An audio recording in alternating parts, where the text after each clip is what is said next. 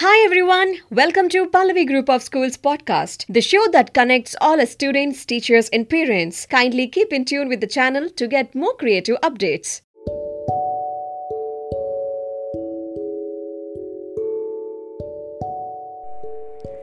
A very good morning to everyone. Life can be tough. There are times in all our lives that situations, people, or circumstances can seem unbearable, horrendous, or intolerable.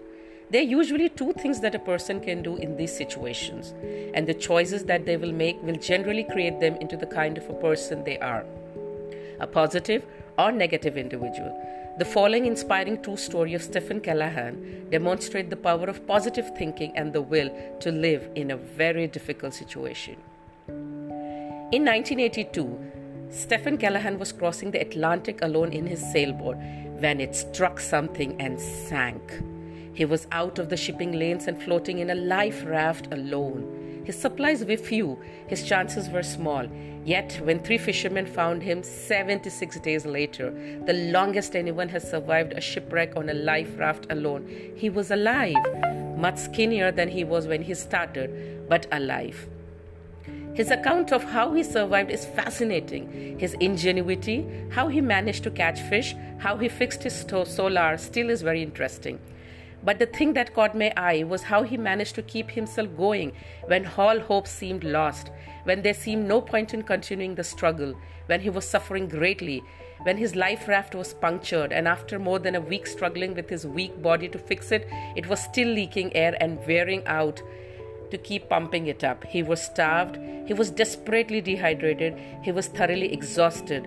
Giving up would have seemed the only sane option. When people survive these kinds of circumstances, they do something with their minds that gives them the courage to keep going.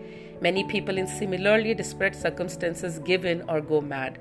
Something the survivors do with their thoughts help them find the guts to carry on in spite of overwhelming odds. I tell myself I can handle it. Compared to what others have been through, I am fortunate. The truth is, our circumstances are only bad compared to something better, but others have been through much worse. I have even read enough history to know that I and you are lucky to be where we are, when we are, no matter how bad it seems to us compared to our fantasies.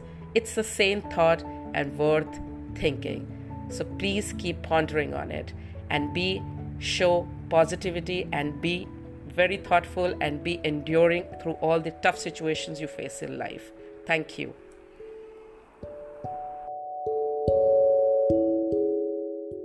Hi all, I hope you all have enjoyed listening to today's episode. To keep looking forward for another exciting one, till then, this is your host signing off. Stay safe, stay healthy.